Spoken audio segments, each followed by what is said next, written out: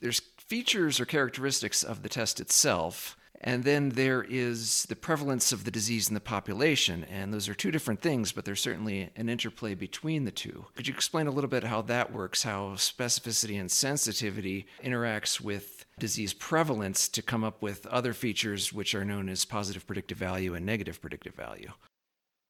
Right, which is exactly what I was getting to with that kind of quad screen example, is that how important the prevalence is in determining how many false positive results there are.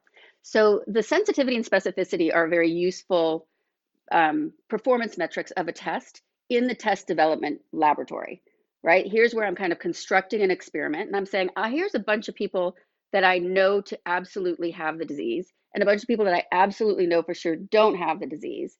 And then I see how good my test is at separating those two things, positive from negative, and I score it. That's my sensitivity and specificity.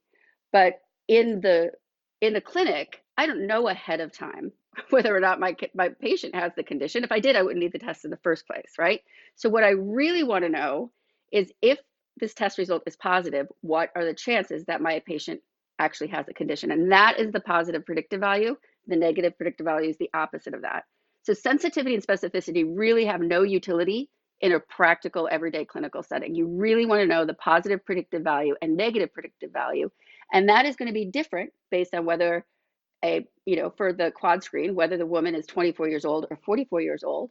And in the context of COVID testing, it's going to make a big difference about whether this patient is presenting in an ER with classic symptoms of COVID, where the prevalence in that condition, that state is going to be much higher than a otherwise completely normal asymptomatic person walking around in this case I was going to say in the community, but they're walking around in their house at this point. But right? The likelihood that a positive result is a true positive is much higher in that hospitalized setting in the right clinical context. And that's why these emergency use tests are being used in that context. Like even though we don't truly understand the prevalence, the person is sick anyway, so we have to take action anyway, and the prevalence is going to be higher in that situation.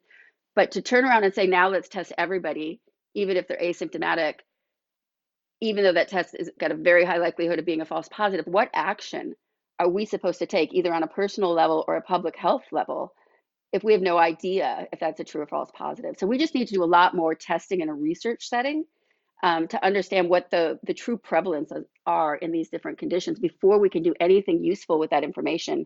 And if we act too early on that information, it could have catastrophic effects for the person, for the people, for the economy, and for the public health.